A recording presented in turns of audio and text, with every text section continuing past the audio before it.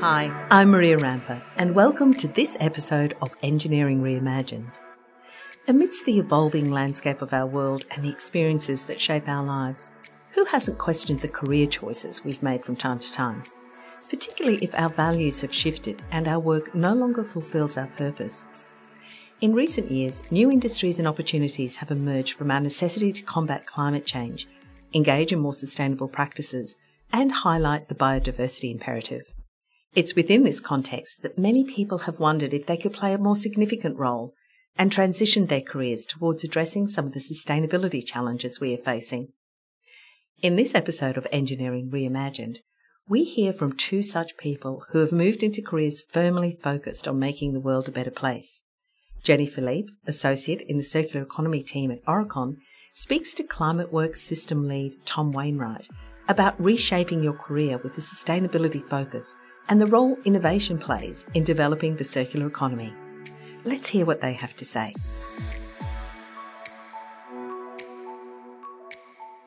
Hi, Tom. Great to have you on this podcast today.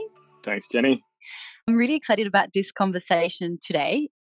Just to start us off, the IPCC's 2023 climate change report came out not long ago and described this step as a final warning for us to consider, knowing that there are many opportunities for businesses to pave the way for positive change.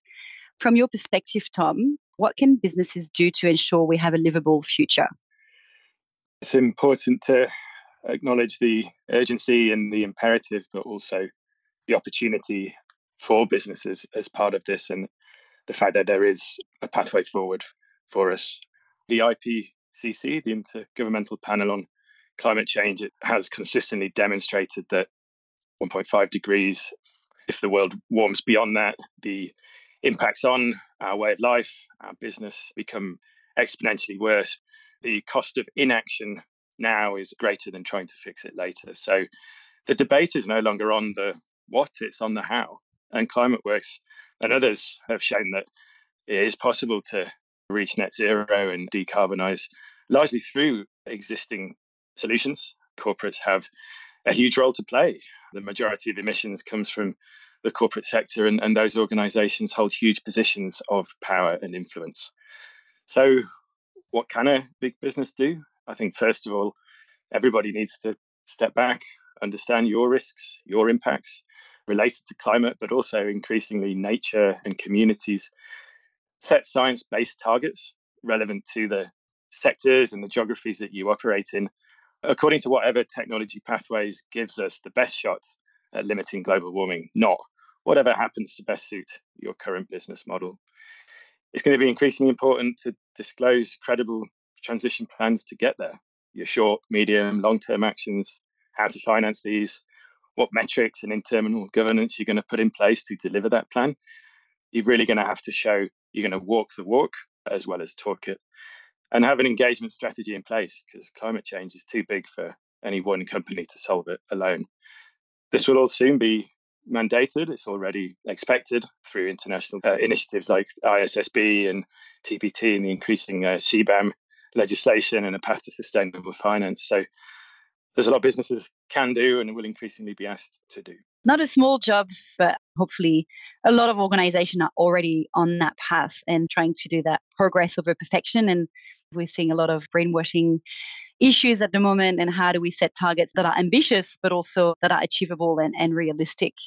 Many organizations have set net zero targets, and they face significant challenges in reaching them. So how are you helping organizations on their path to net zero with ClimateWorks? For those who might not know, we're a non-profit research and advisory institution within Monash University, part of the Monash Sustainable Development Institute. We seek to bridge research and real action in order to catalyse change. So a lot of bigger picture systems thinking, but really looking and listening to businesses about where those gaps might be. We do a lot of public work around scenarios and pathways to limit global warming to 1.5, public assessments of whether companies are doing enough. Always interesting to be on both sides of that fence. We seek to trigger early action and implementation by helping others to pilot some of those new solutions and new products, and creating opportunities for collaboration. And finally, embedding change in systems, whether that's regulation, technology, and capacity building, so training and education. We do a bit of advisory, but only where it matters, where it's a path to scale. If we can work with a big bank or a big supermarket, imagine how that cascades change across the entire system. There's so many areas of mutual benefit, and if we can help identify the win-wins for companies, we can really get them going. We share that in common together around our career paths. We've not always been in the sustainability and climate change or circular economy space. My background originally is business innovation and transformation. 6 years ago, out of personal interest and challenges, I guess, to live a zero waste lifestyle, I felt that I had to make a decision and shift my energy to solve those big problems, and moved into the circular economy space to really transfer that innovation and business transformation into driving more sustainable outcome for society and the environment.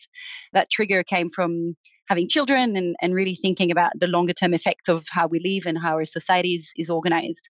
Turning that to you, Tom, what got you into this career transition and how did you make your way to Climate Works? Well, probably an appropriate opportunity in the podcast to put out my first disclaimer, which is I don't have a background in engineering or STEM either. Like you, I come more from a business consulting, technology consulting background. And I think it was back in 2016 when I was living in the UK, I was questioning the value of what I was doing. It was intellectually stimulating. What we were achieving, creating more money for banks or outsourcing jobs to other countries. It's not the sort of stories that you want to be able to look back on and tell your grandkids necessarily, or certainly I didn't. So I was motivated by passion, purpose, and impact. And I tried to shift my career around that time. I had a bit of an eye-opening moment, realizing that my core skills, project management and organizational change and business strategy, could be pivoted and repurposed to achieve more sustainable outcomes. But got knocked back then, got told, you need to be from a strategy background and have an MBA, and the market wasn't ready. And I remember thinking, I don't believe that. I reckon anybody can be doing this sort of work. Fast forward a few years, I moved over to Australia where I met you. And that was around the time the bushfires and the floods and the plague of locusts and all sorts of crazy climate related events all happening at the same time. And you could really sense the mood shift in the country. And I saw there's a real business opportunity here for people like me to have a more positive impact on the world. So pushed quite hard. I upskilled myself to reposition my own role for impact. I wasn't successful in fully driving that change at the organization I was at. So that was when I moved to Climate Works. And it's amazing how you can accelerate your career by moving into an area that you're passionate about. When I did make my shift, I had to do a lot of upskilling. And back a few years, it was quite difficult to get a job in sustainability. I remember applying for over hundreds of jobs and not getting any single response because I didn't quite fit the exact profile. Sustainability has now become a critical business imperative and people want to be involved. I get calls almost every week from people from all walks of life looking to make the shift, and they all ask me the same question: how someone who's not trained in sustainability repurpose the skills and make the transition. So I'm keen to hear your thoughts around that and how we can help people make that shift. If I were to list some of my skills, obviously sustainability, strategy and systems thinking is up there now, but the bedrock of my career is built on program design, human-centered design, organizational change management, business strategy. And when you hear from the business community about what it's going to take from them to shift their priorities and what they need, they'll always say they need more technical skills, but they'll also talk about leadership, mindset, technology gaps. If people want tips, I would say read, just get a feel for the breadth of the topics, but also which ones you might want to specialize in or you find most interesting. Build your network internally as well as externally. Be proactive in shaping your own role and maybe even take on that internal advocacy role, both for yourself, but we all need to be working to make the world a better place. If you can't shift your current role, if you can help shift the organization to have a more sustainable purpose, then your role will follow. What sort of benefit do you think people with business and or STEM backgrounds bring to working in sustainability and climate change? I look at a lot of the existing technical engineering or scientific roles at the moment in chemistry, mechanical engineering, physics. They've got to be pretty excited about the opportunity to either dive into some of those new technologies and R&D programs. There's a lot of new technical knowledge out there that's going to be fantastically valuable to businesses as they try and seize the opportunities around these new and emerging technologies. You can really support the transition of some of the existing industries and workforces, something like offshore oil and gas, and harnessing those skills and all that institutional knowledge to really scale the new industries around offshore wind and green hydrogen infrastructure and shipping ammonia or forestry. All those skills are super relevant for regeneration and resilience of our habitats.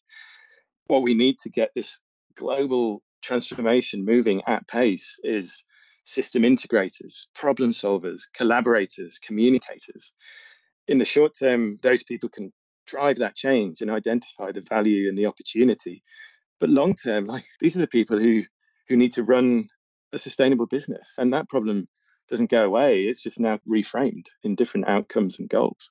There's definitely something for everybody to really add the sustainability or climate change elements to their role. As you mentioned, it's a system transformation. It needs that multidisciplinary, diverse point of view on how do we solve for that problem that no one really has got an answer. What kind of roles do you think we'll need more of in the future to continue drive climate change? We're clearly in a massive transition. The scale of the industrial revolution or the digital and internet revolution, it's a hugely complex, dynamic thing that needs to happen at pace and at scale. And people who can handle a bit of flexibility, thinking on their feet, working in a more agile way are just naturally going to be better able to respond to the different regulations that keep emerging, the success or failure of different technologies as they progress. Looking a bit further ahead, it's all going to be very data driven. The roles that you have in a current business structure around finance and operations, they'll all still be there. They'll just be measuring a different thing.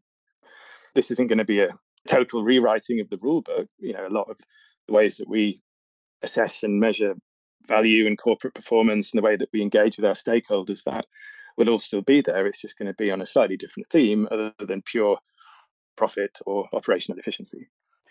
That's quite optimistic as well to put it that way, because it helps people feel like there's a way forward without necessarily needing to completely change from scratch what they're doing, and also for businesses to think about what is the next iteration of our business model. And if we were to look specifically at engineers or designers, advisors, how do they contribute to that climate action?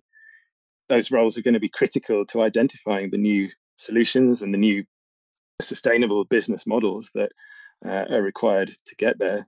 The engineers and the designers, they're going to need to be quite brave. We need to innovate now harder than we ever have to save our planet. We need to do it faster and get to scale at a pace that we never have before. There is a ticking clock on how long we've got left to do this. And I think if engineers and designers can embrace that urgency and that agility, they can really get everybody to where we need to be much quicker. We obviously have been talking about sustainability, and that's a bit of an umbrella term that everybody hopefully now gets a grasp of. To me, I feel that sustainability is not enough anymore. We really need to shift towards that regeneration to build more healthy ecosystems. What could regenerative jobs of the future look like, and why is that important? Taking that longer term view, not to just solve, but also to repair and restore, particularly with the world's increasing population, really is the safest long-term way to get back to a more healthy planetary status quo. I see a huge opportunity for jobs around preserving the knowledge of, particularly in Australia, the traditional owners and custodians of this land who didn't seek to exploit the natural resources like we do. They lived in harmony with a sense of respect and sustained that for tens of thousands of years rather than the short-term damage which we've achieved. And I think there's opportunities to support communities, those who are impacted by the energy transition, and leverage those skills they have. How forestry workers can help actually restore the resilience and vibrancy of the land that they're so familiar with, and getting more value out of it in the form of tourism and carbon sequestration. A lot of jobs around regeneration will play on existing skills around measuring, monitoring, balancing competing priorities, and understanding the value of what you're doing. Scientists who are going out and counting the greater gliders and the pygmy possums, those niche interests are now going to increasingly be integrated into core business performance, huge opportunities for cross-pollination of skills and collaboration for mutual benefit. It's really exciting, and yeah, it's shining a light on the importance of biodiversity and how that interconnects with the economy. There's a lot of conflicting priorities at the moment for leaders of organizations. I have a lot of sympathy for business with some of that, because it is so complex. People have only just got up to speed and got a handle on TCFD and climate reporting, and now when it comes to nature and also increasingly social impacts, even just getting agreement and clarity on those metrics is pretty challenging. If you don't do that, you can get some pretty perverse outcomes. If you want to reduce somewhere like Indonesia or Brazil's emissions, hydropower or solar at scale across the land might look like a good solution, but that equals huge destruction of rainforest and pristine habitat. So this is where you need that systems thinking approach in order to balance the different priorities. A system thinking approach is probably not a very common skill set that you find in business. And I can definitely see an emerging interest across a range of sectors for this way of thinking. System thinking is part of circular economy, which is the space that I work in. And circular economy is a great enabler for decarbonization. A circular economy is that closed loop system where you're shifting from that linear model to minimizing waste and pollution and really keeping those products and materials in use for longer. And that element of regeneration, making sure that whatever we take away from nature, we give back and create that positive reinforcing outcome. We're working with government at the moment on circular design guidelines and understanding what are the carbon abatement costs related to those circular strategies, and understanding which ones, between repairing and reusing or building for modularity or using recycled content, which of those strategies have the best carbon emission reduction potential, and are they competing with each other or are they in synergy? We see reuse, for instance, it's got a massive potential because the material is and the buildings are already there, and all that carbon emission has been already impacting with all that effort we've put into putting buildings and infrastructure in place. So how do you see circular economy, decarbonization play out in the future from your perspective? I think getting started with something like Scope 3 is actually a really good stepping stone to circular economy, because it's the first time where you need to understand your wider impacts and role and value in a small and kind of contained system, but still a supply chain around maybe a particular product or initiative. And the work that we have done with the Climate Leaders Coalition, which is a group of more than 50 CEOs and their delegates from Australia's largest companies, was all about just getting people in the room for the first time, understanding it from their perspective along the supply chain, understanding how you can actually collectively problem solve in order for wider benefit. Because at the end of the day, you bring down your Scope 1 is someone else's Scope 3. You can bring down everyone's emissions, and maybe even everybody benefits from being able to charge a green premium at the end of it. And I think that will translate quite quickly into how to solve the circular economy. Understanding emissions flows across the supply chain is then a good stepping stone to understanding material flows and waste. And that data might not be as readily available as emissions data at the moment, because companies haven't been focusing on it for so long, but it's there, it can be gathered, it can be developed. A learning from the work we did last year is don't let perfect get in the way of progress. Get started, understand the value of it. It's just good business. There's inherent value in these limited and precious materials. So let's keep them in use for longer and just think a bit longer term rather than just your classic take, make, waste life cycle. Material moves across and has different ownership across its life cycle, right? And that's one of the challenges with the circular economy and also this Scope 3 how do you manage that multi-stakeholder accountability, and how do you hand off those responsibilities across the life cycle of materials? So obviously cross industry collaboration or even cross value chain collaboration is really essential to drive that outcome. What type of innovation do you think is required to support that collaboration and that whole value chain transformation? Innovation is critical for the circular economy because it just involves so many different players across the system. It's a really exciting time for anyone involved in startups, and that's your bottom up experimenting and problem solving when it comes to particular materials or products. Be prepared to work with new teams, new people who you might not have previously collaborated with. At the organizational level, you need real innovation now around processes and business models. You need to really think through how to break some of those open loops and close the loop on certain materials, having a longer term view of ROI and really understanding the value of keeping those materials in use for longer, and particularly that collaboration across the supply chain. You won't be able to solve it just yourself. You've got to think about your upstream, your downstream. How can you all collaborate and innovate together? It might be a product focused solution initially where you get started. But where the system thinking really comes in is much more at that jurisdictional level, even international. You've got to, at pace, think through the new market structures, data and technology solutions that's going to be needed to make all this fit together and work, particularly across states and international borders. It's almost a totally new economy and market that needs creating here and orchestrated in a way that works. You look at data, and the latest circular economy report tells us that only 7.2% of the world's economy is circular. We're actually going backwards, which is not great to see. The reason behind that is that the middle class around the world is exponentially growing.